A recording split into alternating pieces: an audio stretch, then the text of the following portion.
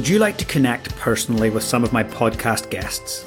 They are arguably some of the most influential leaders and high performers on the planet. Each month, members of my HPC, the High Performers Club, get to connect with a leadership titan in an intimate Q&A.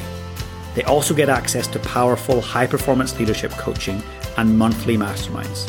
There's only 20 seats at the leadership table. You can apply today by going to www.jjloughlin.com/HPC.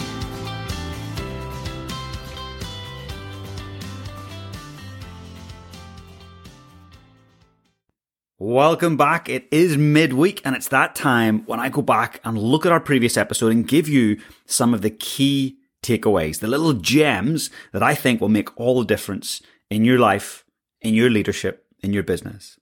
So our last guest was Matthew Dix. He's an international best-selling author, wrote so many books, and his most recent one, Someday is Today, really struck a chord with me because I feel at times in my life there's been things that I've left to tomorrow, and that tomorrow turns into next month, next quarter, next year. And sometimes that's health, fitness, writing that chapter, taking action, having that conversation, whatever it might be. I've pretty much done all of those things. I delayed them and procrastinated on them. So Someday is Today is all about taking those next steps. So I want to share some of the key takeaways. And just before we do that, what is the one thing that you need to take action on? The one thing that needs your attention right now? Incrementalism. I loved this word. When we were chatting, he talked about incrementalism. And my takeaway from that is incrementalism is the act of small incremental steps that eventually, over time, accumulate to something great. And how relieving is that concept that we don't have to always take massive action? And hey, I've been to Tony Robbins events. If you haven't been to a Tony Robbins event, I definitely encourage you to check it out. It's full energy, high energy, and it's massive action. Now that's awesome, but also in terms of sustainability, that's not always possible. And massive action is not for everyone because it really does take a lot of energy, does take a lot of resources, does take a lot of your focus elsewhere. But incrementalism, I love that concept. It's those micro steps. And when you think about it, all great things happen with tiny steps. Just by taking one step towards the direction that you want to go in, you're so much closer to that end outcome. And here's the one thing I would say that I'm guilty of a lot. If you've got 4 minutes, just 4 minutes between something and another thing, and you've done your breath work and maybe you've got up and stretched, but you've still got this little bit of time, sometimes that will be filled with scrolling on social media, right? Sometimes that will be filled with just being busy. Because in my mind, and I'm sure possibly in your mind, most tasks in my mind take 20 or 30 minutes. If you want to do something of substance, you need 20 or 30 minutes. But actually, that's not the case. That's just a narrative that's not true. 4 minutes can be an enormous amount of time. What could you do in that small increment of time? What could you do? Just a tiny little thing. Could it be, as Matthew was saying on our last podcast, to unload the dishwasher, even just a third of the dishwasher, because it takes more than 4 minutes to do the entire thing. But then it's a third of it done. So when you come back, you've only got 2/3 to go. How could you use those little 4 minute, 9 minute, 11 minute blocks more effectively rather than scrolling on social media? I'm going to challenge you to think about what are those tiny things you could do. Send that text back to your boss, your client, your family member. Post that postcard. Clean that countertop. Make the bed. Switch the laundry to the dryer. What are those small things? And they're tiny. But the idea of incrementalism is to achieve a successful outcome over time, but do it in a flow state. Do it without burning out. Do it without stressing out.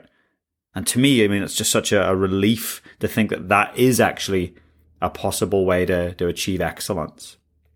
Now, another thing that Matthew talked about was having a life goal. And he talked about this as a goal that you never actually achieve. You're constantly striving towards it. And in your life, you're not going to achieve it, but the journey to getting there, that's really going to be where all the gold and all the juice is. And I started to think about it, and I think of that as the high performer's horizon. You're climbing the hill. You can see the top of the hill. You climb, and as you get almost to the top of the hill, you see another peak just in the distance. And you're like, okay, that's the top of the hill. That's the real top there. You move towards that, and as you get towards the top of that next peak, there's another one. To me, that's the high performer's horizon. You're always pushing towards the top of your Everest. And to me, that's you're in pursuit of excellence. You're in pursuit of something that really has incredible meaning to you. So don't let perfection be the enemy of progress. That was a big takeaway from Matthew. Don't let perfection be the enemy of progress. If you were perfectly trying to get to the top of the hill, but a new peak kept popping up, you might give up. You might lose hope. You might procrastinate. Never let perfection win over progress. Micro celebrations, right? The idea that when we get to the end of writing that book and it's published and we sell 1 million copies, we celebrate. Well, Matthew was saying, because he is a writer, why don't we celebrate at the end of every chapter? Why don't we celebrate when we just finish the book? And in fact, he said one of his friends just recently finished a book, not published yet, and suggested, why don't we have a party that's called I wrote a book and you didn't? Because so many people talk about it and never do it. So I want to challenge you and ask you, where could you have a micro celebration this week? What have you achieved this week that was a small step, but it's a step towards a bigger outcome? And how could you celebrate that? Is it that you spend time at a beautiful restaurant, have a lovely dinner? Is it that you buy yourself a new pair of running shoes? Is it that you get your favorite magazine? Is it that you book a trip to Vanuatu? Up to you, right? What it might be. But, when you look at failure, celebration and failure, you would say they're possible opposites. The one thing that Matthew talked about with failure was people are not actually really paying attention to you as much as you think they are. So stop worrying about failing, because you are going to fail and nobody actually really cares. They're going to get on with their life. They're going to be thinking about what they're going to wear to that thing tonight, what they're going to buy tomorrow, what they're going to watch on TV. They're not focusing on your failure. You are. So just remember that you can fail and fail fast and move forward. Don't sit in the failure and wallow. Move forward. It's so important. So I want you to think about someday is today. What does that mean to you? What's that one thing that you got to do today? Is it a conversation you've been putting off? It might be 30 minutes of pain to deal with that conversation today, but it might then be 10 years of joy because you've had the conversation. Is it that you've got to book that personal trainer to come to your house at 6 a.m. and pay them up front for a month so that you actually commit? It's the short-term pain and the long-term gain.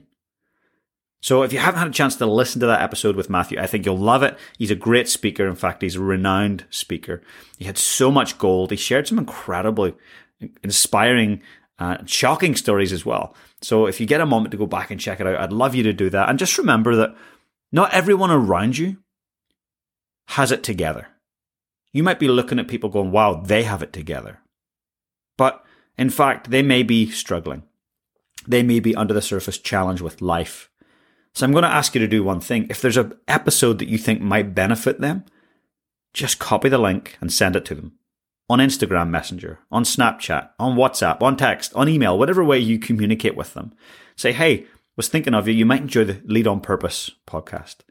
I appreciate you doing that, and I know they will appreciate you doing that. Thank you for listening. Thank you for checking in. I've got some incredible guests coming up.